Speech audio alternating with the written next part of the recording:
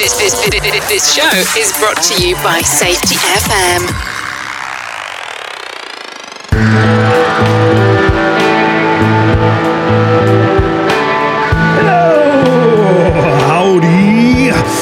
Hi, everybody. Sam Goodman, the Hop Nerd, bringing you another episode of the Hop Nerd Podcast. How are you doing? Really? How are you doing? How are things going in this journey for you? This thing called life. Hopefully things are going super duper good for you in this big, wild, crazy, wonky, and more importantly, fun world, this fun thing that we call life. Things are going awesome on my end, just super busy. And you know me, most of you are like right here all the time, letting me creep all up in your ear holes and talk about all things human and organizational performance, all things kind of learning teams and culture and making safety suck less. You know me.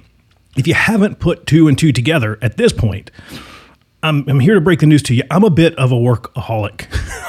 Work makes me happy. Doing this kind of stuff makes me happy. Sitting down and having these awesome conversations about how we can make the world a better place to work really brings me joy. It really is that thing that, how's that old saying go? That if you do like, what you love for work, then you never work a day in your life kind of thing. That's true though. That's really how I feel. And I hope that you are in a similar place with where you're at, kind of in this kind of mixture of work and life and fun and kind of all of that kind of cool stuff. Before we jump into today's episode, do me a favor, head over to the website,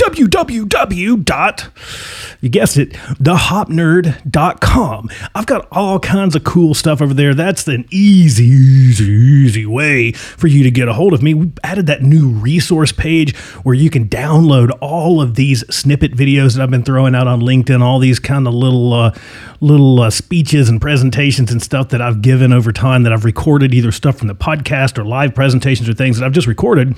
And I've gone back kind of through the archives here on my hard drives and started kind of chunking that stuff up into like more digestible things and throwing on some like cool images and some smooth piano music. This kind of like videos that we like as people that are like less than 5 minutes long, have like a really powerful message and has some nice soothing music for you as well. And they're there for download for completely free. No like signing up. You don't have to like put in your email. I don't think you do. I'm pretty sure you don't have to.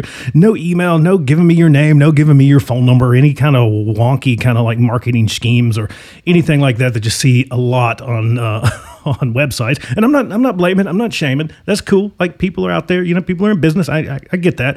But I'm just trying to give you something for free that you can take, you can download, you can use it at work, you can use it on your social media, you can use it during one of your presentations. I'm going to be putting a lot of my slides up there and all kinds of other stuff that I use as I go around doing this whole HOP practitioner thing, the stuff that I use during human and organizational performance fundamentals, the stuff that I use when kind of teaching how to do learning teams, and some of the resources I use for conducting learning teams. I'm going to try to give you all that stuff right there over time. I just haven't had time to really sit down and do that yet. And it's kind of speaking of that, if you do need help with anything around human and organizational performance, fundamentals, learning teams, culture stuff, safety stuff, cruise on over to the website. Again, www.thehopnerd.com. You can click on the first page. There's a nice little handy dandy thing where you can click there. You can put some time on my calendar and we can kind of catch up and chat about it. Or you can just shoot me an email, thehopnerd@gmail.com, or use that handy dandy contact form. Let me know what you're looking for. Happy to help you any way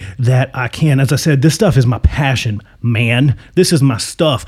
Dude, dudette, bro, whoever. Y'all, this is my passion. So anytime that I get a chance to get out there and really make a difference and help folks through this journey, it really does just do that for me. It really floats my boat. Let me just say that. It really enjoy doing that. And the calendar's filling up. So it's filling up. I'm spilling over into 2023 already, surprisingly enough. It always shocks me just because the calendar fills up so freaking fast trying to piece together podcasts and all that stuff. And speaking of the podcast, if you do want to be on the show, or folks that I should have on the show, send me an email or connect with me on LinkedIn. It's just Sam Goodman. Make sure you're following along over there so you don't miss any of this kind of cool content. That's the main place where I post. I don't really do Facebook. In fact, I deleted my Facebook not that long ago. I don't do Facebook. I don't really do Twitter. Every now and again, I put stuff on YouTube. But LinkedIn is pretty much it. So if you're wanting like the social media thing, super boring Sam here hanging out on LinkedIn, but that's where it's at. So with all of that kind of update stuff out of the way, after checking up on you, making sure that you're doing okay, let's jump into today's episode. Today's episode was just an absolute blast to record. That's the only way that I can describe it. It was just fun. So I hung out with the awesome, the amazing Gary Bonnett, and it was just a great conversation. It was light. It was fun. We kind of went all over the place. We got to nerd out a little bit on the safety profession and kind of our normal stuff about how we kind of found our ways into the safety profession. We connected as mountain folk, as hillbillies a little bit, because Gary is from West Virginia. I'm from Virginia. So not really, the same. Sometimes that West Virginia thing can be a bit of a rivalry, but we bonded over our hillbilly roots. He's a West Virginian living in Texas. I'm a Virginian living in Arizona. It was just cool. So this is what happens when you put those two together, two safety pros, one from West Virginia that's living in Texas, so a West Virginian Texan and a Virginian Arizonan together to talk about doing safety better. I hope you enjoyed the conversation. I'll catch up with you right after. Here we go. We didn't record that. None of that magic actually got captured. Never, man. And then, the second time around is always harder. I did that with Todd Conklin. He was here in Phoenix, and we were hanging out. And he's like, let's record a podcast. And so we sit down and start recording a podcast, and we get all the way through it, and he's using we're out and about, so he's using his little that little Zoom handheld thing, which is super handy. I've got one that I keep in my bag too. But we get all the way through it, and then it's like, well, that didn't work. Like it did, for whatever reason, it didn't record. And then so he's got to get to the airport, and we're in this. I've got him in my car because I picked him up, and we're trying to get to the airport. So here I'm driving, and I'm sure you've been in Phoenix. And Phoenix traffic is nothing compared to pretty much everywhere else. It's pretty insane right now because we've had some of that great migration that's kind of happened. I'm sure you guys in Texas have the same thing going on. Sure. Where it's like a lot of folks coming here. And so traffic's much worse now. It wasn't quite as bad then. And this was all pre-pandemic, so it was kind of normal traffic. And here I am, I'm like cruising, trying to get him to the airport, driving through downtown. And he's got his little Zoom recorder, asking me questions, while I'm driving. Talk about something that's pretty interesting to two very safety-focused people recording a podcast on the move in a car, driving down I-10, trying to get to a Phoenix Sky Harbor Airport. It was pretty cool. So if anybody ever listens to that podcast and they're like, I wonder why it sounds like that. I wonder why Sam's kind of like sounds like he's far away, or it sounds like he's kind of flustered. It was because I was driving. So I guess that's a long story about we were just talking. It's a long story about how you always have to remember to hit record, because if you don't, you pay for it in some way or another. I'm glad you hit it, man. I'm glad you hit it. All my podcast friends out there know exactly what I'm talking about. That sinking feeling in your stomach when you realize you just recorded something that was life changing, and then it recorded. It's the magic. So cool, man! I'm glad to have you here. We're already recording, so I just jump right into these things if that's cool with you. Cool, it sounds great. So for everybody out there that's tuning into this, who are you? That's probably a great place to start, huh? That's always the best place to start. So I'm Gary Bonnett. I'm the head of customer engagement for Safety Culture, based out of Houston, Texas. And I've been 20 years in the safety profession, life safety profession, and it's really taken me everywhere from the military to mining to oil and gas, manufacturing, both chemical and steel, and then now in the tech world, where I never thought that I would be, but so glad that I'm here now. Nice, man. Yeah, I'm right behind you, man. I'm catching right up to you. I'm like 16 years, something like that, 15, 16 years now, and a few years in the fire service before that, and a few years running around in nuke plants in between those two, but yeah. Right there with you. So what got you into safety, man? This is, again, something I always like to ask people because I find it super interesting, because everybody seems to find their way to this weird, wonky profession in so many different ways. So what drew you or forced you or made you go into kind of this whole wonky thing as a safety professional? Yeah. Sam, it's really a lot like your story. Growing up in the fire service, my dad was the local fire chief, and it was that was just our life. Like, our life revolved around the fire service, and, my dad jumping up from Thanksgiving dinner and heading out the door to run a fire call, because that's just what he did, and that was just the norm. And I guess whenever you grow up in that environment of selfless service, it's just something that is instilled in you, and you're a product of your environment. And that kind of was my thought of, like, going into the Air Force, going into the fire service there because I wanted to be a paid firefighter, and then really letting my education get ahead of me into the inspection side of things and in the life safety side of things, and then really getting out of the Air Force after a stint in the intel side of things, which that's a misnomer, but really saying, hey, I want to be there for people. I want to make a difference in people's lives, and really that's how I got into it. Nice. Yeah, mine, I was very, very similar, right? Very similar. So mine was kind of, I was doing the fire service thing. So it's funny because I went to a school to become a police officer. That was my thought, at least, right? And my idea going into college was I wanted to do anything that was not boring. Because I hate school. For those folks that haven't heard that out there yet, like, I'm just not. It's not my cup of tea, right? Like, I struggle with the box that school kind of does. You know what I mean? So I'm like, it's just got to not be boring. Because if it's not boring, I'll do it. So I started down that path, and then I had a lot of buddies that were in the fire service and EMS, and I'm like, that looks like more fun. So kind of your story about Thanksgiving, mine seemed to always be Christmas. It was always like Christmas Eve or something. Something always seemed to catch on fire on Christmas Eve, which who knows why, but that was always like the thing, right? And taking off, running off the old the tones dropping, your pager going nuts and running out the door, and maybe it's back before everybody starts to eat dinner, and maybe it's not. Who knows? It's always a fun thing. But that's where I found myself. I coupled those things together where it was like, I really like helping people. I really like to be of service, that kind of stuff. And I mean, any safety pro that tells you there's not like probably some element of money in that is probably lying to you a little bit. Because I was in the fire service in a really rural area, and I'm like, I got to do something a little different than this. At some point, if I want to keep eating, I'm gonna maybe have to give up my dreams here a little bit about being on the boo boo bus or on the wagon and go do something else.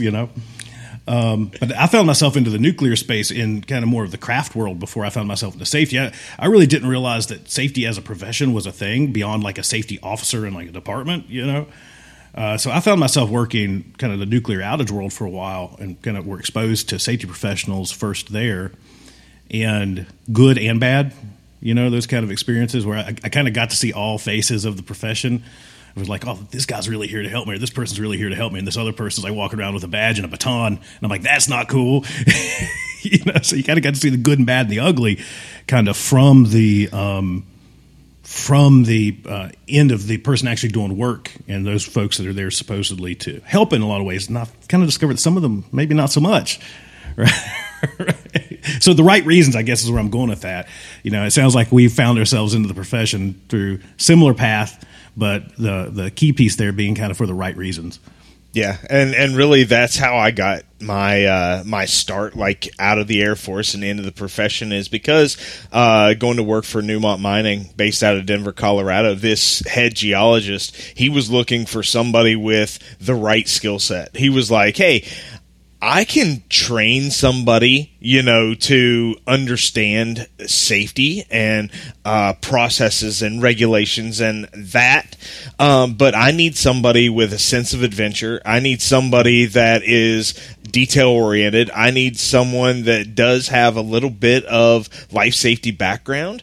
And he was looking for somebody that was ex-military, since he was, and it was just the right fit. And then I had that boss that invested in me of like, hey, what classes do you want? Like, here are all of your OSHA classes. Here are all of your MSHA classes.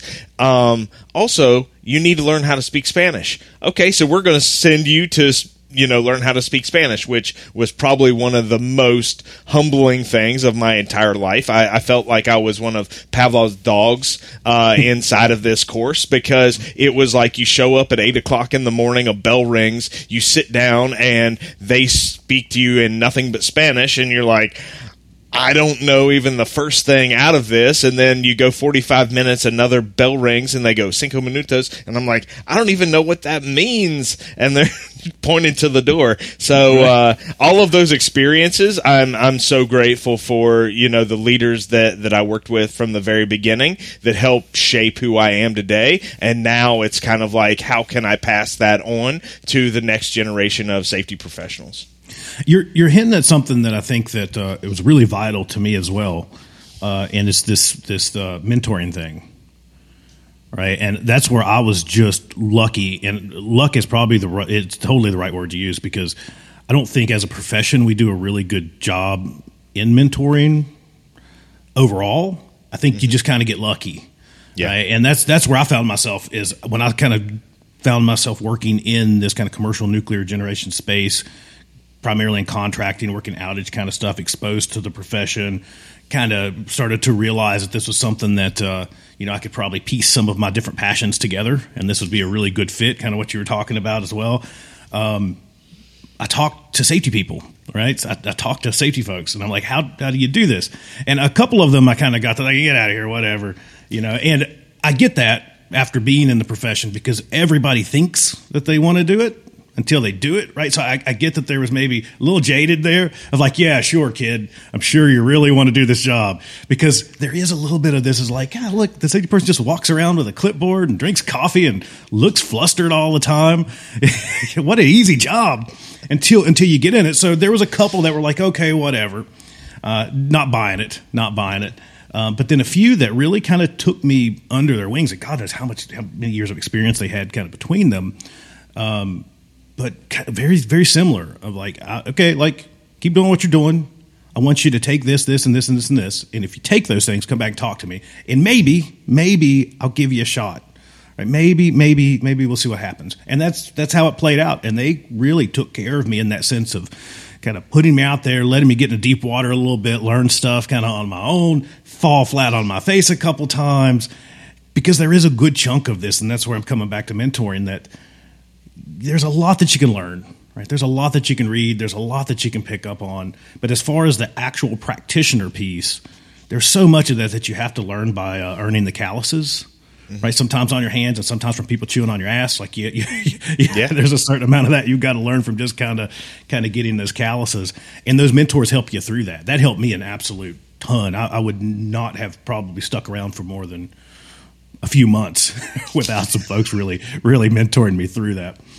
Yeah, I think that was a big lesson learned for me, is some of the situations that I came into. I thought like, oh man, they would be super receptive of, the new safety manager coming in and like, hey, you can ride on the same thing that you came in here on right back out the door, because we don't want any of that. And then come to find out, like, the other safety manager that was there, like, really put a bad taste in their mouth. I think that being mentored by two different sides is, one, by those safety directors that you worked for, or even some of those operations managers that, like, hey, I see this person's heart, and I'm going to kind of take them under my wing, and really we can make something special like come out of this. Yeah. I really feel that I'm indebted to a lot of those folks over the years, but also even on the bad side of, like, some of those safety managers or directors that I worked for that treated me like absolute dog shit. I mean, I really took a lot from them of like, wow, okay, I will never treat somebody like that ever in my entire career. So I learned that from them. Yeah, I'm right there with you. Right there with you. I totally agree on maybe the more negative side of that too. Same experience at the time when you're going through it, you don't see it that way. Once you get to the other side of it, when you're kind of living with one of those insane kind of managers, you're like, oh, that was a really good lesson. When you're in it, you're like, strangle this dude. Like, I don't know what I'm going to do. Like, I'm just going to go like flip over a table and leave. Like, I don't, right? But it's one of those things where once you get through it, you really do take a lot of lessons away from it, whether it's as a really good example as to what not to do kind of in that world. So many of my leadership skills are exactly coming from where you're talking about, where had really just world-class, amazing leaders around me. and kind of passed on kind of those little tidbits that you just can't pick up anywhere else. And then also having kind of the other side of that where it's like, that's exactly how you don't treat people, right? And then between those kind of things, you get this kind of morphine of your own kind of views and everything else that kind of comes out the other side of it. But that's back to that mentoring part. It's just so vital to kind of where our profession goes. And I'm right there with you in a lot of that so much of kind of the work that I do is how do we give back to the profession and how do we make sure that this profession doesn't suck for kind of the next generation that's coming into it, because it's really easy, especially without that mentoring piece, and even more so without kind of mechanisms in place and the way the profession is currently kind of structured, to where when those folks are gone, there's nothing left. We just kind of take a nosedive and then we kind of rebound, and then we take a nosedive when everybody leaves again, and then we kind of rebound because, those old directors I was talking about, they've been retired for, God, at least they retired a few years after I started in the profession, most of them, because there were about 120 crusty old safety people that have been around since forever, I think some of them took that iconic picture of those folks like eating lunch on a steel beam in New York. They were kind of there for that, or it was not before. Many places they worked were still territories, not states. Kind of things. You hit on something that was really interesting to me. Kind of, and what stood out to me when you were kind of talking there before was this idea around the crucial bits, what makes a good safety practitioner, and that kind of mentoring helps those things along. But seeing that those folks kind of already have that, and kind of stoking those fires, kind of focusing on those bright spots, and taking something that's present and kind of good and turn it into something that's great.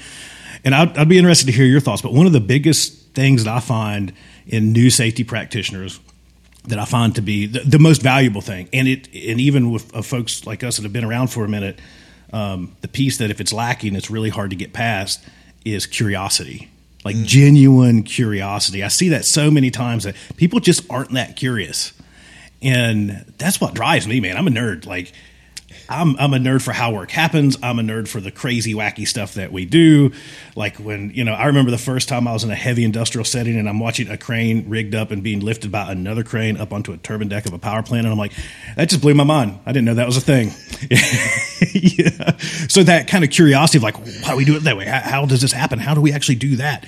I think is really vital to kind of the overall approach that a safety professional takes.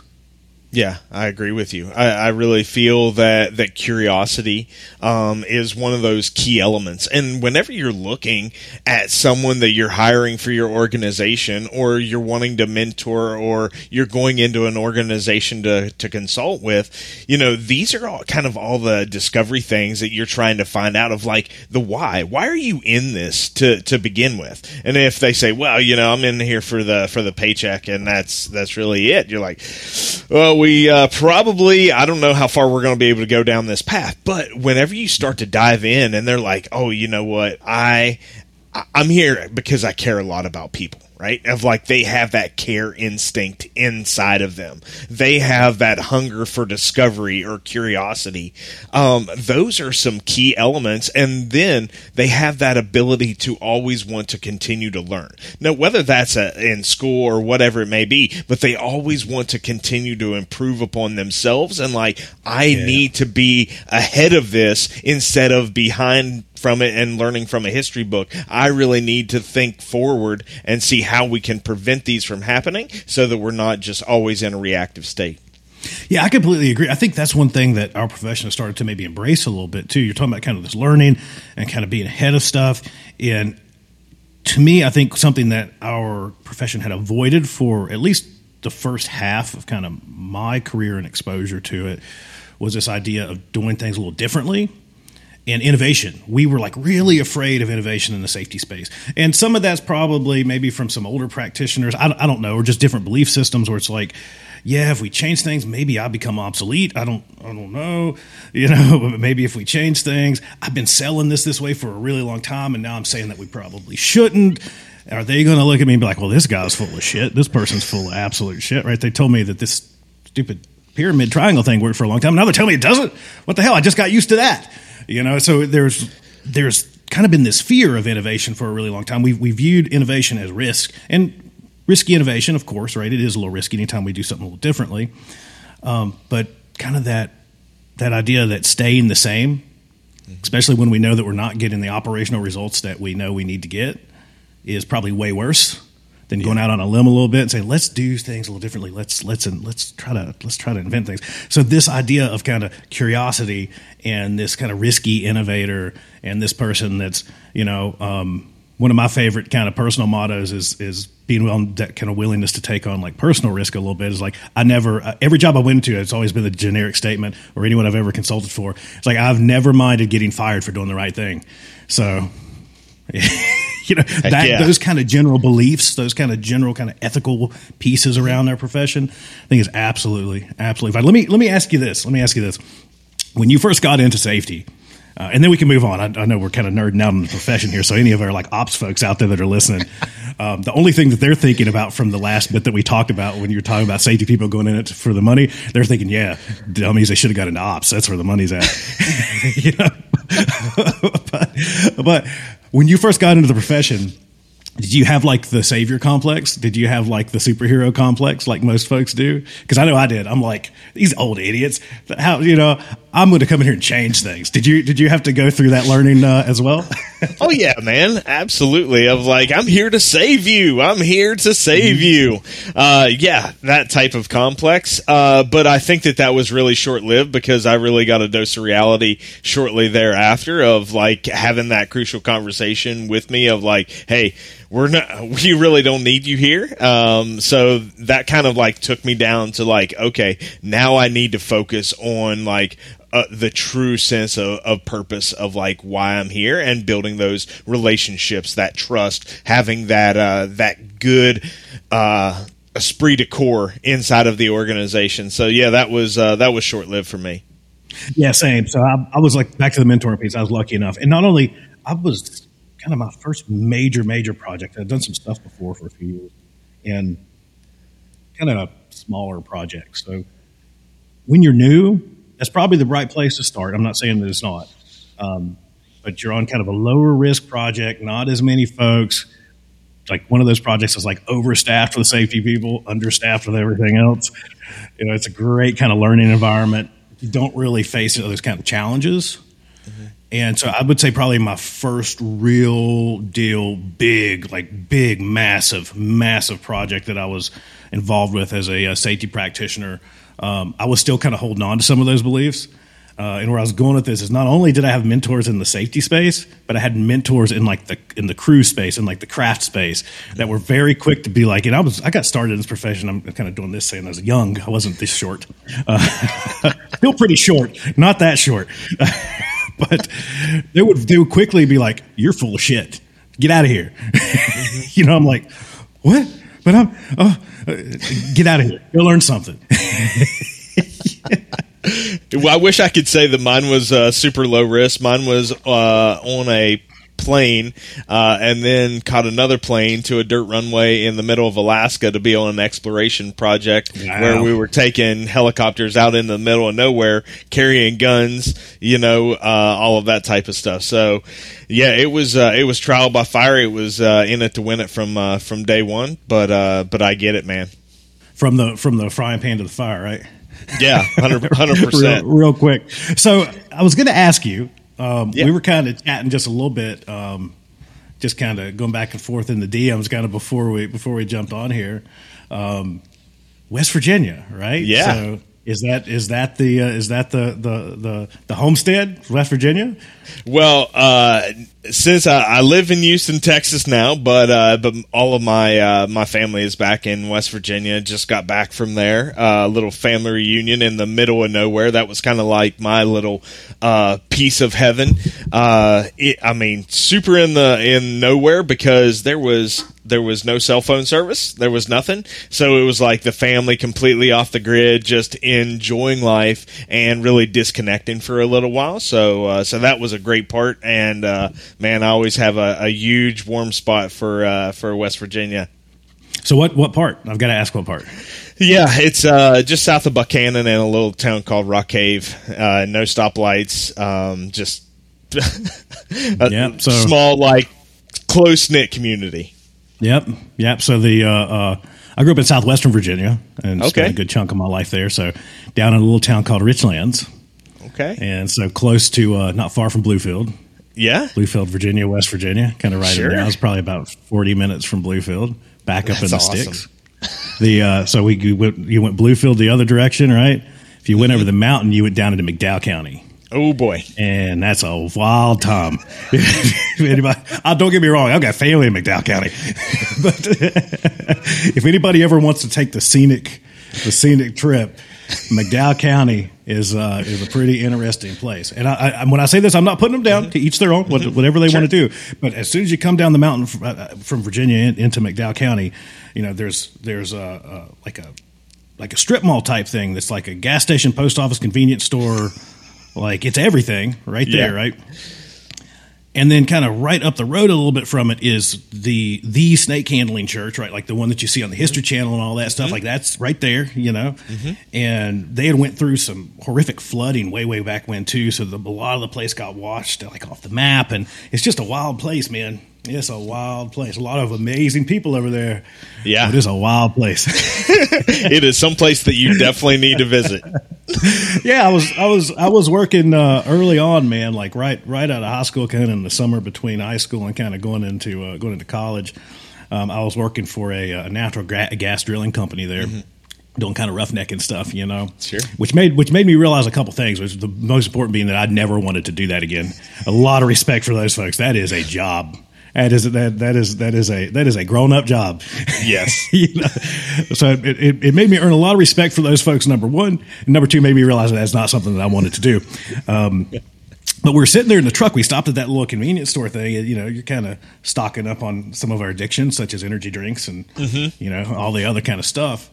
And there's people just out there in the parking lot, and this guy's got like this pistol out, and that's for those out there that's like not from this neck of the woods, or maybe from areas where guns are viewed a little differently. I'm in Arizona from Virginia. You're living in Texas from West Virginia. We can have this conversation, and it's not going to sound super weird to say they were in the parking lot like showing off each other like their pistols, right? And so apparently this guy was like trying to buy this pistol from this guy, and he's like, "Yeah, just give it a shot." And he's just sitting there like shooting it into the ground. So that's McDowell County. Like that's the kind of, just a guy shooting a pistol between his feet into the pavement, trying it out to see if he wanted to spend $100 on it at a gas station that you can buy fake Hollister t-shirts and mail a letter at the same time. That's that's my type of place. I love it. Just don't this gets out too loud, man. It's going to turn into one of those little like hipster towns. There's going to be like food trucks selling like beef tongue tacos or something. It's going to be wild. So you hinted at trust, and you talked about some of these kind of things around approach. And so maybe we can dive a little bit into approach, man, around just general approaches to safety. And let me kind of open it up, I guess, with this is things have been changing a lot, really, right, in kind of this space of how we approach safety. As one of my favorites, Dr. Dave Proven kind of has said in the past, and I take it kind of more in this direction of we spent a lot of years focusing on safety work, and kind of now we're to the point of really focusing on the safety of work. What do you think about kind of where we're at and kind of where we're going? I know that there's, for every organization that I find that's kind of going down this path of, I'll just call it safety differently, or when I say safety differently, human organizational performance, safety better, safety two. I know they're all, for all the people out there, I know they're all a little differently. They're all a little different, but that's kind of beside the point. What do you think about kind of where we're going with all that? Yeah, I really feel that we are kind of at that crossroads of change, and change is difficult for people and for organizations, and kind of like you were talking about earlier, is being vulnerable.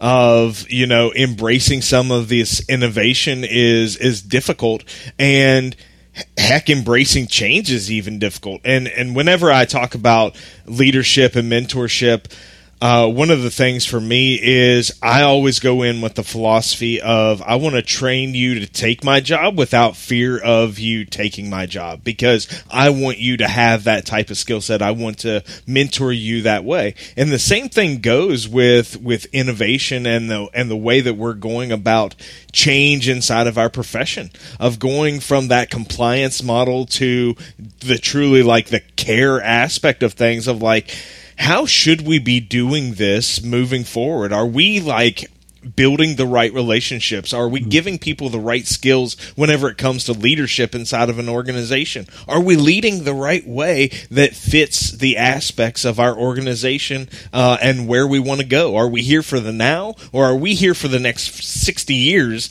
inside of this industry? And I think all of those different things really play a huge part in the safety profession, and looking at it from embracing innovation, embracing technology, embracing a different way of thinking of things, of like, if I ever hear that of this is the way that we've always done things, I'm probably just going to go crazy. I feel like we are at that crossroads where now is the time to empower our frontline workforce coming out of a pandemic, of like, we have to do things differently. They're there for a different reason. They're not there for just a paycheck. They want to be there for a sense of purpose. They want to work for an organization that actually has a higher calling of like why they're there, not just to make this widgets, but how are they actually making a difference in the world today and tomorrow. Yeah, that's huge. And so there's so much there to unpack. You know, when I start thinking about kind of where we're at and kind of where we've been, and we've been doing this. You've been doing this for a few minutes longer than me, but we're kind of, like I said, kind of right there. I'm catching up to you, right there with you. And so we've kind of seen the good and the bad and the ugly. It's kind of, it relates to our approaches to safety. Even with me, like I was indoctrinated into kind of more traditional safety. And then when you're kind of green and new to that, you kind of start with this idea of like, I'm new, like this has to be the right way. Like these people are like, they've been doing this like 100 years, like 100-year-old crusty safety dude. You know, like he's got to know what he's telling me. She's got to know what she's telling me. Like this has got to be the right way. Who am I to question? Which is natural. That's natural. That's normal, especially when you're new to this profession. So for all my kind of new folks out there that are listening in, don't beat yourself up too bad. That's a natural thing, right? We kind of lean into those folks that have been doing this longer than we have to try to learn something from. And they're not saying there's nothing to learn there. There's still a lot to learn from traditional approaches to safety. We're not talking about throwing the baby out with the bathwater type of thing. There's still a lot of good little bits there. But for me, it's this really powerful thing around how we view people, right? We've really changed, or we've really started to shift our assumptions around how we view the worker. And it's the way Decker so famously puts it, you know, with safety differently. That's really how I kind of sum up really where we're at. Is if we wanted to pin that on one thing, it's that shift, right? We no longer view people as a problem to manage, right? We view them as a solution to our problems, and listening to them and seeking to understand, right? And kind of all those things that maybe we didn't do in the past with just our normal kind of management tactics, which is all Taylorism, right? It's all old school Taylorism. And where we're at, many organizations, fortunately, we're in the process of like just assassinating Frederick Taylor from our organizations finally, right? And just being like, no, like we've got to move in a better direction, and it's this direction of trusting the people that we employ. That's a huge piece of it, right? Because you kind of hinted at trust a little bit before too. It's this trusting the people that we employ, listening to them, asking them what they need. All of those things, right? And this kind of mixture, and based on the industry that you're in, like I'm in the utility space a bunch. And so much of that is we're taking this and we're taking stuff from HRO and kind of those traits, and you're kind of pulling all this stuff together to make something more bespoke, right? For the place that you're working, the industry that you're working in. But that trust piece is kind of universal. There's a couple things for me that I've always found to be pretty universal across industries, and that view around people is probably the biggest. The other one is starting from a place of trust rather than from an organizational neutral of distrust. And then the other one is kind of doing stuff with people rather than to people. And we were kind of in the opposite of that for many, many years. So it really is a really big kind of full shift, because all of that I just said, if you wind back in many organizations' lives, and many to this day that haven't been exposed to these kind of concepts yet, which is surprising. There's a lot of them out there. In our kind of world where we're interacting with safety folks all the time, and we're interacting with organizations, I think we developed a bit of an echo chamber, because when I start talking to people, I'm like, everyone's doing this. And then when I start getting phone calls and emails, and you quickly realize like many people are not doing, or still don't believe this way, right? But those things, we were kind of practicing the exact opposite of that. Right, we viewed people as a problem to manage, as a problem to fix, and organizations fix problems. That's what we do. So we were fixing people, right? Fixing air quotes for anybody that's just listening. Fixing people. We never viewed people as something we should trust. We always started from distrust. We built all of our systems built upon distrust. We built all of our rules based upon distrust of people. Right? It's the reason why you end up having to upload a receipt for $2.99 for a cup of coffee you bought in the airport. It's because we don't trust you to do that. We trust you with multi-million-dollar budgets, but we don't trust you to not screw us over in the cup of coffee. We trust you with multi-million-dollar pieces of equipment, but we don't trust you to carry a pocket knife, right? Kind of stuff. We started from this position of distrust, and then we did all that stuff to people. Mm-hmm. And, of course, it resulted in kind of where we were at, where we found ourselves, the breaking point, right? It took us so far. And we still continue to kill and maim people, which was at a pretty consistent rate in industry, right? Which that turned us towards this idea of like, maybe we need to learn more. And that's really where I'm going with this, is this idea that this leaning into the folks that actually get stuff done and seeking to understand and setting up environments in which honesty is at least possible, right? I won't even say trust, just at least environments in which they can be honest with you, brutally honest, and you can tap into that raw and real information. Man, there's nothing more powerful out there as a leader. There's nothing more powerful out there as a safety pro. There's just nothing more powerful than raw, real deal information, because with that, you can actually make better decisions. Yeah, I agree with you, and that's where the magic really happens. Of whenever you empower that front line, the people that are actually doing the work, you hire people with the premise of like, I hired you to do this job, and I'm going to empower you to do this job, and I'm going to trust you to do this job. That's where you see greatness achieved. And whenever you have it the opposite way, just like you talked about, of like, well, I hire you to manage this multi-million-dollar budget, but you've got to expense like this $2 cup of coffee, that there's something broken there, and that's where we need to fix. And I read the book on Netflix, the No Rules Rules, and for me, that really showed me of like how you have the authority and the authenticity to really have the best interest of mind of the organization, go out and like empower those subject matter experts that are actually doing the job to give that open and honest feedback. Man, that's really the biggest thing for me. And I think that's kind of like where our profession is going. We talked about this a little bit earlier, but I feel that we are becoming that improvement specialist. We are improving communications. We are improving systems. We are improving just the overall organization. And I believe that the next level of safety professionals, will be that improvement specialist. So I could take, Jane, that is this safety specialist for this oil and gas organization, and I could take her and her skill set, and with a little bit of upskilling, drop her into food and bev, and she could start improving those processes as well. And I believe that is a skill set that we are always going to have, because there's something inside of us that is fundamental that allows us to improve those processes no matter what the organization is. Yeah, I completely agree with that. There's so much of that where in the past, if you were in an industry, it was like you would have to scratch and claw to try to go into any other industry, and so it's tough, right? It's tough.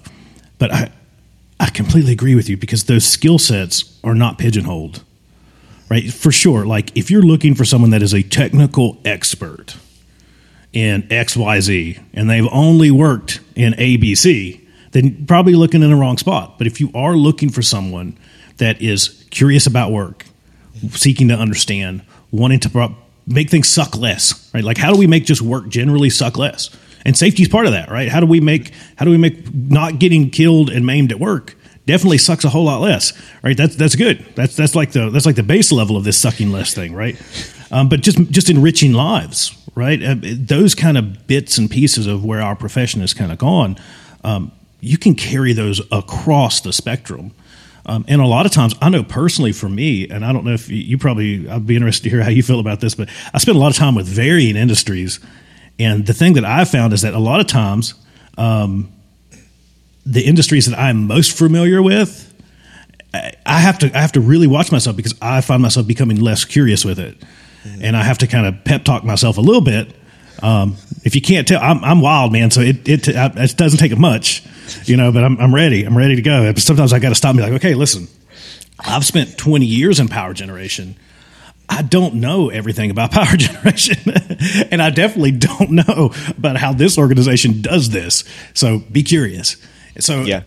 I guess that's the cautionary tale in the opposite direction, I guess, or in a similar vein of, I think it's better. Right? I think it's better for us as safety professionals to get out there. And that even goes into how we kind of learn in general, is that many organizations are huge on benchmarking, right? And kind of learning from other organizations that do similar work. But we're horrible at reaching out and learning from organizations that do things that are vastly different than us, that still have a ton of great information and learning that we can pull from them. The utility space is a great example. I'll pick kind of on my home turf here a little bit, is that we're really good at getting a lot of utilities together and learning from each other. We're great at that. The downside of that is we're not really good at looking anywhere other than utilities. And the downside of that is that we're really, really good at just kind of like a line of ducks. Wherever the mama duck goes, everybody else kind of follows. Nobody wants to get out there and innovate. Nobody wants to break from the pack, right? There's danger. There's danger away from the line of ducks. Right? So those are great opportunities for safety pros that I encourage folks all the time. Like, if you're working in utilities as an example, go hang out with Tesla. Right? Go hang out with Amazon. Go hang out with folks that have high risk stuff just like you do, maybe a little differently or a little different, but they're living in that high risk VUCA world too, just like you are, right? They're living in that HRO world a lot of times too, just like you are. And there's a lot to learn there. And so that was I got kind of sidetracked there in this rant about not getting too pigeonholed, by industry. But you started it, so I'm gonna. Well, I think that one thing for me is exactly what you said, because whenever we as safety professionals get pigeonholed and we start getting complacent, we start getting jaded, we start getting, becoming desk mammals instead of actually getting out and going to where the work is actually happening. This allows us to break that monotony and okay, I don't know everything, and if I ever say that I know everything, then that's the day that I need to retire and go be a greeter at Walmart. Now I need to focus on how do I have that fresh eyes, and just like you said from the very beginning, it's that curiosity of what's next, what else is behind the wall, what else could happen, and how can I partner with these frontline individuals to actually do something about it, because they're the ones that might be able to segregate some of the signals from the noise and really say, whoa, hey, I see this before it happens, and I know that that's something that you and Todd are very passionate about also. Yeah, and so I want to go back just a second, though, because you were talking about this new role that's emerging for the safety professional, and I think not to keep fanboying a little bit on Dr. Dave, on Dave Proven there a little bit, but he just put out an excellent book, and he's done a lot of work around this kind of thing, too, around this new view safety practitioner kind of stuff. And what I've kind of found out, we touched on it a little bit, me and my real good friend Ian Allison in Safety Sucks the Manifesto that we put out a year or so ago, kind of this redefinition of a safety practitioner.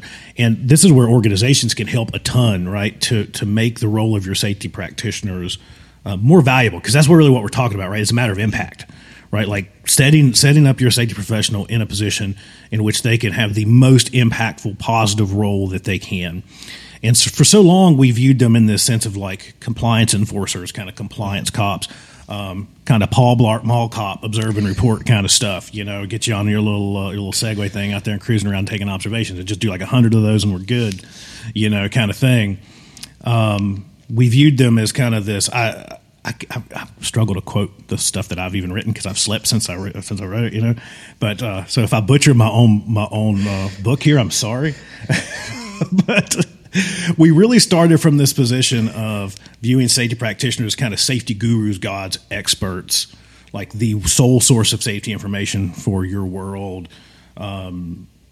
This kind of fortune teller kind of thing, like with enough information, they should turn that into a safety crystal ball and they'll be able to predict where bad things are going to happen next and kind of all this different stuff. And then like an easy button, kind of a blame point for the organization when all that kind of garbage fails, the punching bag for leadership when your crystal ball let you down. We're going to tar and feather you now publicly, kind of stuff. But we're taking all that and we're starting to throw it out. And this is where organizations can really help, is to sit down and have that conversation with their safety practitioners and craft a role that works best for their organization, but built around the ideas that you were just talking about, built around the ideas of being a curious learner and innovator, someone that has this obsession with making things just better in general, not just safety stuff, just making things a little bit better.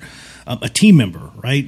Just someone that's truly integrated into that team rather than viewed as like this kind of outside kind of guru god that you have to go to the up on high safety office to get an answer about a confined space. Like we have to bring them into kind of this team mentality. And that takes us in a much better direction, as you were just kind of talking about before, is that you find yourself with a practitioner that's not out there, that's out there not obsessed with like the little tiny compliance bits. They're not obsessed with the kind of little tiny things where it's like that change you to the desk, right? Where it's like, I've got to prop up this system. I'm the manager of the system. I'm the gatekeeper of this big administrative system that we have to have. And those systems kind of drive back to context driving behavior, right? That's what drives kind of those behaviors that you see in the profession, is because it's built upon what the organization values from safety practitioners. So, of course, as someone that's employed by an organization, if they believe that my primary role, my most beneficial role, is to go out and beat people into submission, then you ultimately work in support of the values of that organization. Your behaviors, the actions that you take, are built upon what they believe to be valuable for your use of your time, right? So where I was going with that is this idea of like the redefinition of a safety practitioner at that kind of point of the organization and the practitioner themselves, really thinking about the role, really thinking about how can we get the most impact out of what you do for a living, right? And a lot of times it's exactly where you were just going. It's getting them out there learning, getting them out there as a facilitator of learning, as a conduit for learning. If you just task them with like, I want you to go out and the only thing I care that you do is go out and learn as much about normal work as we possibly can. I want you to be that person that's like the driving force for learning. That's way better than where we've ever been. Right? That's way better. Yeah, man, I agree with that. And anything that we can do to really invest in that next generation of safety professional, that's what we want to do. And that's why I believe so adamantly about that improvement specialist, is that's what we want them to do. And if we're really investing in that practical work knowledge or that business acumen, then man, the world is their oyster and they can just take it and run with it. And I think that going back to the change aspect of like, once they built those relationships and that trust and they have that firsthand knowledge, then change becomes a little bit easier. And you have those organizations that want to make that transformation. They want to go away from PowerPoint training to, something that's maybe mobile first and digital training. They want to go from like a paper checklist or nothing at all to something that's digitized. And I think that that's where we see the being more receptive to change once we have those relationships built. Yeah, and I think those are really, really good points, and we're talking about kind of embracing technology there, and it's really important, especially with kind of this new generation of the workforce. And I say new, they've been in it for a second, but they're just now getting to where maybe they're the mass, right? Mm-hmm. In the past, I don't know what you've kind of seen with this, but I know in organizations I've been with and around and helped out and all that kind of stuff, there's this big shift towards, especially like mobile workforce kind of stuff, right? Of devices and kind of pulling everything into devices and making that super easy, because that's how we live, right? I mean, that's how we live. I've got 2 or 3 of these stupid things laying here right now. That's how most of us live our lives. I mean, I do most of my work from a phone, right? Mm-hmm. And that's no different than what you're kind of seeing happening kind of at the sharper end. I think those things can be very, very valuable to making work suck less, because you can get away from the sitting there scribbling all this crap into a form, especially in those areas where we just have to have documentation. Like those things are always going to exist. And I think most people on the sharp end realize that there are certain areas where just documentation exists. That's just part of it.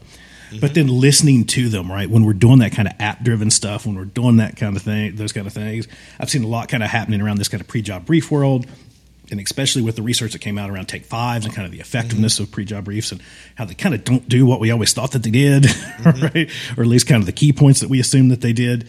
There's still, in many worlds, there's still a requirement, like a regulatory requirement to do those things. And so what I've seen is kind of this experimentation happening where it's like, okay, we got to do it. And there's like this small handful of like key elements that have to be there. But you guys tell me what it should look like. Like design the form you want to use, because we kind of got to do it, which sucks. I always hate like the we have to do it answer, right? That always kind of stinks.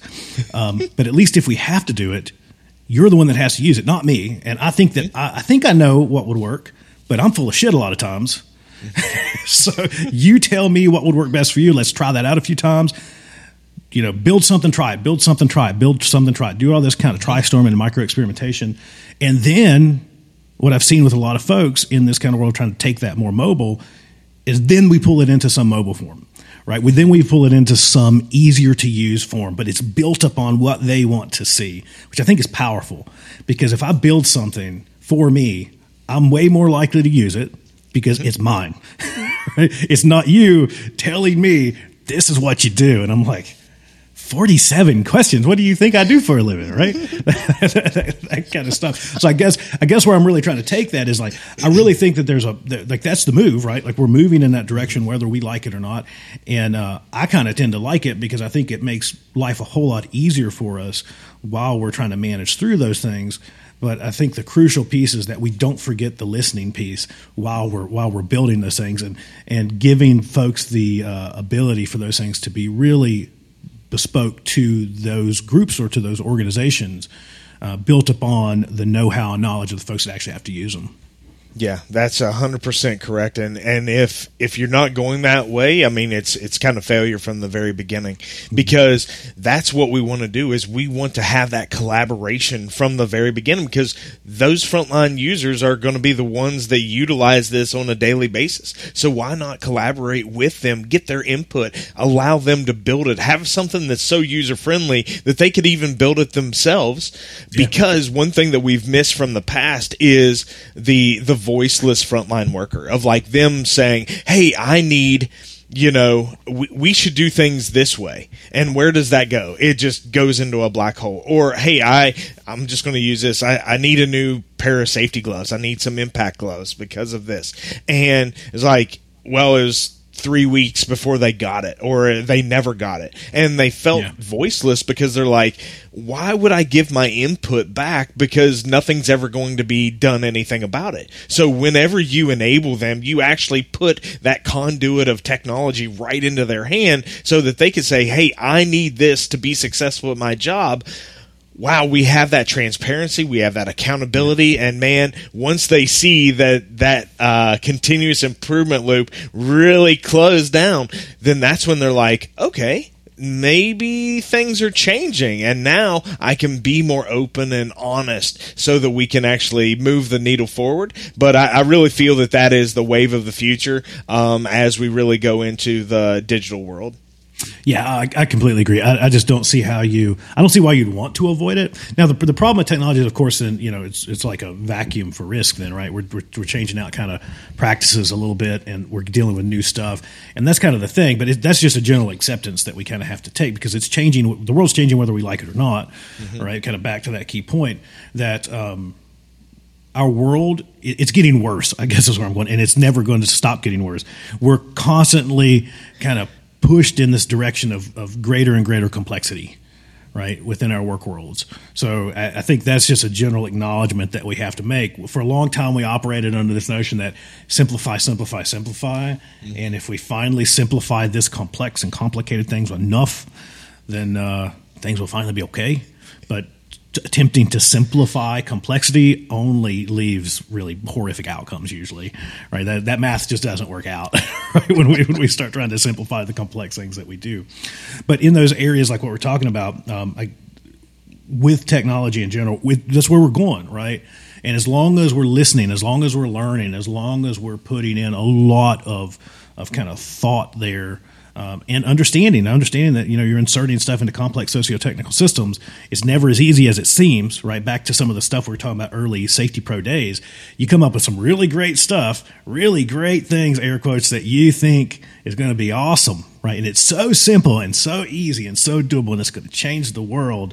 And then you put it out there, and then you realize, like, people hate it. And it sucks. And it doesn't work right. And it takes forever. And so you learn those lessons early on, especially in our world. That's like, okay, if I'm going to be successful, I've got to listen to the folks that use this stuff. Yeah, and that's really why I made the shift in my career to go to work for Safety Culture, because I had been a customer of theirs for the past 8 years, implemented it in my organizations, and saw amazing return on investment and just amazing cultural change. And I was like, I don't want to do this just for one organization. I want to do this for many organizations. I want to help other safety professionals, quality professionals, that are business leaders that are out there, realize some of that it sucks less, inside of their organization. And man, I just couldn't be happier to help be that partner. Yeah, so since we're kind of on that, why don't you share with folks out there kind of what Safety Culture does, and maybe how you guys can help them out a little bit if they're kind of looking for something like that.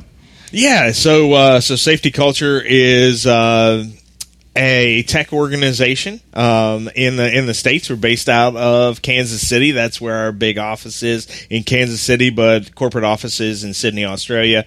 The cool story of really how it started is, this videographer, our founder and CEO, he was a videographer for a workers' comp company, and really just focusing on catching folks, maybe trying to skirt the system. And one day he said, I want to be a part of the solution to this, not continuing to be a part of the problem. So he went and they created the Eye Auditor app in a garage in Townsville, Australia.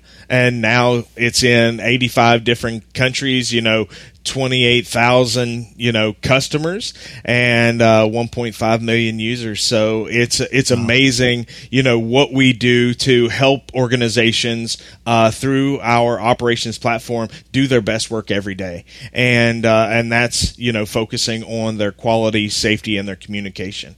And the best part of it for me is there's a lot of technology out there, but one thing that sets Safety Culture aside from every other organization that I've dealt with is, their people, of they truly believe their values. And I mean, whenever they say customer first, man, they are truly a customer driven organization, and they're open, honest always, and always better as a team. So I'm very thankful for doing that. And man, I know that anybody and everybody's here to help if anyone needs any help in digitizing their processes. Well, that's got to be really interesting, like you said, kind of you're hinting at it before, of this idea of getting to do this for a bunch of different places, Hello, is it me you're looking for? Hold on, wait a second. Hello, is it me you're looking for? So we had a technical glitch right there, which I totally used to do an entire Lionel Richie kind of segue, but it was a quick technical glitch. So there's more. Let me just pause and say that there's more. So something messed up on my end. I'm getting really good at these technical things. We moved the studio and kind of all that stuff. You can kind of tell the sounds kind of here and there, and I don't have it completely dialed in yet. I'm figuring it out. Thank you for bearing with me. Let me use this as an opportunity to say thank you. But let's jump right back in, and then I'll be right back. Oh, that was wild, man. That was wild. So we're back. We had a quick technical glitch there. Definitely on my end. Trying to figure out some new software stuff and all that kind of things. We're just talking about technology, the wonders of technology here. You gotta love technology. It works mostly, right? That's kind of, yeah. It's still the fact of the matter is that we're still doing every day. It's just that we live in just a much more amazing world with the way that technology advances. It makes things like this so much easier to be able to connect and just have conversations where this had never happened in the past, right? We'd have been walking around with like a cassette tape recorder and some crappy microphones from Radio Shack, right? On both ends. Mm-hmm. Well, cool, man. I've got to tell you, before we go, we were just talking West Virginia, and we were just talking kind of our neck of the woods, and you're in Texas, right? Yep. So it just kind of hit me while we're sitting here talking. I'm sitting here with my all right Austin mug, drinking my coffee from the time that I got something about Texas airports. I don't know what you guys got going on there, but every time I go through Texas, I'm stranded. So I don't know if it's like a sign that I'm supposed to not leave, or if you guys just have something out against me. I don't know what happens. The last time I went through Dallas, I was stranded there for like 30 hours. It was insane. Well, the next time that you're stranded in Houston, you have a place to stay. Call me up. I'll come pick you up. I'll call you up, man. You got a place. I'm going to be like, I'm stuck, man. I'm stuck. And then back to kind of that Appalachian kind of Buchanan seam kind of cold country, man. There's a mining helmet right there. That was my dad's. Oh, that's sitting awesome. Back there too. So I got two things that are tying you in here, man. This is like the Texas West Virginian podcast experience. So before we finish things up, after our technical glitch, I've got this one question that I always ask people, and it's put you on the spot a little bit, and it's kind of weird, but we started asking this thing of, do you have any final words? Like, it's really like, sounds really like bad, but do you have any final words? Do you have any kind of go-dos or pro tips that you would give to safety pros or leaders or folks out there, any kind of like words of wisdom that you would want to leave them with or to really take away from this conversation? Yeah, the biggest thing for me is don't be upset with the results that you didn't get from the work that you didn't do. Everything that we have in our profession really comes from the blood, sweat, and tears that we put into every single day. And that's what we've got to do. We've got to do that with our relationships. We've got to do that with our systems and processes. We've got to do that with our technology. We've got to actually go out there and do the work if we want to actually see the results that we want to see at the end of the day.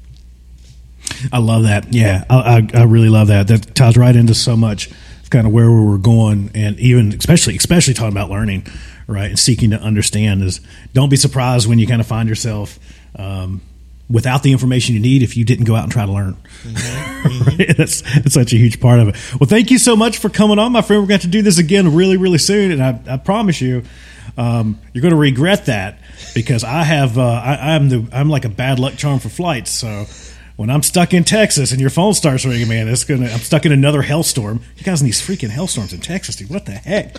Jeez, so you guys get hailstorms, we get haboobs in Arizona. I don't know why the hell do we ever leave the mountains? Anytime, brother. Anytime that you're here, you always have a place to stay. And, man, it was an awesome time spending the past hour with you, and I look forward to the next time as well. Yeah, we're going to make it happen, man. Thanks again. All right, Sam, thanks. Well, what did you think about that? Man, I've got to tell you, hanging out with Gary was just a blast. If you can't tell, we just had like a ton of fun just catching up as people, as safety practitioners, as folks focused on trying to do this whole safety thing just a little bit better. I would love to hear your thoughts on that conversation. It is thehopnerd@gmail.com. And as I mentioned, head over to the website, www.thehopnerd.com for all things human and organizational performance, learning, team, safety, culture, all that kind of sort of stuff. Get into contact. Let me know how I can help you out on your HOP journey, and make sure you head over and check out Safety Culture and go follow along with Gary and kind of all the cool stuff that they have going on over there. I'll link all their stuff down below in the show notes, and I'm sure that I'll link it on all of the posts on social media that I post about this episode, because I'm going to put this one on blast because it was just fun. If you can't tell, I'm excited. I just recorded this, sitting down and recording this kind of intro outro. That's how we do it. I'm going to record the intro, record the outro after the conversation, and I'm still floating. It was just a lot of fun. I look forward to catching up with Gary again. Until next time, that's all I've got, everybody. Sam Goodman, the Hop Nerd, signing off. Bye, everybody. Bye.